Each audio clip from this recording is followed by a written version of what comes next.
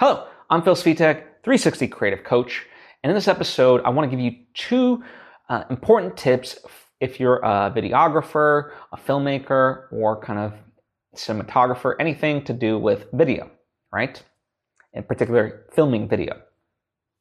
Now, before I fully get into it, I would like to take the opportunity to invite you to subscribe if you haven't already. That way you get all the various lessons and episodes that I put out right when I put them out. Thank you if you just did, and thank you if you already were. It means a lot to me. So as far as the first tip goes, this one is to understand the fact that it is not the camera that makes the image, it is the lens. And the reason I say this, because from my experience, there's always been an overemphasis on, oh, we need to film it on this camera, we need to film it on this camera, blah, blah, blah, blah, blah, right? It was always about the camera. It's like the camera's great, but if you don't have a lens that also can produce a quality image, it doesn't really matter what camera you do have. Because at the end of the day, the camera is just kind of capturing what passes through that lens. And I've seen instances where like people will have a red camera and then crappy lenses. That it's sure, but you're kind of like not utilizing the red camera to how it could be. You know, a lot of times you might actually be better off with like a cheaper camera and like a really, really good prime lens, let's say like a Zeiss lens or something like that, to film it, right?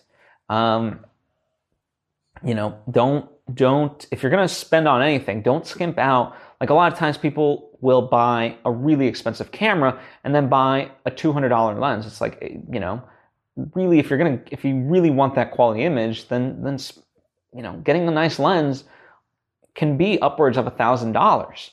But, you know, if that is your goal, then understand that's what truly makes the image, not necessarily the camera, okay?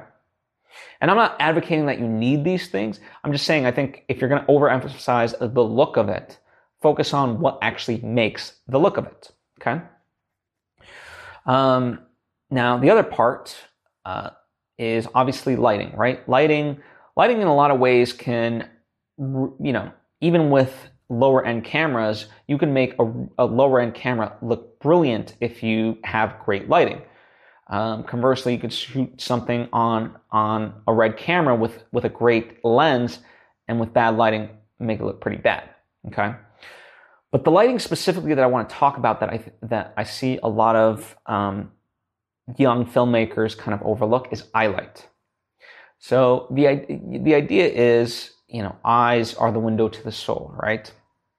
And especially in filmmaking, when we do close-ups or even medium shots, you know, we're focused on the, you know, as viewers, like you're focused on the person, you're focused on their face and their expressions. And so what you want to do is you want to draw the audience in. And how you do that is you can create eye light. And it's exactly kind of what it sounds like. It's just basically pointing a light into, not necessarily directly, but pretty much where it hits someone's eyes. And there's just this little sparkle, right? And even in scenes that aren't supposed to be brightly lit, you can still have eye light, and it just creates like this nice, it just draws the viewer in and looks so sexy and gorgeous, right? And honestly, like this simple thing can transform a shot. And so, you know, if there's any advice that I have for you, and by the way, this doesn't have to be just like a short film or a film. This can be in just your regular, like it could be a YouTube video. It can be in your hosting stuff. Like lighting really enhances it, and certainly eye light can really bring it all together in a beautiful way. So just something to think about as you continue in your videographer journey, if you will, or filmmaker journey, whatever you want to term it. Anyway, those are the quick tips that I have. I hope you take them to heart and they are of benefit to you.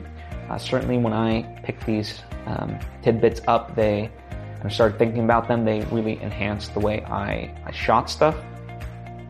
So yeah, may it help you. If you have any questions or comments, by all means, please share them, whether in the comments section or hit me up on social media at PhilSvitek. I would love to converse with you.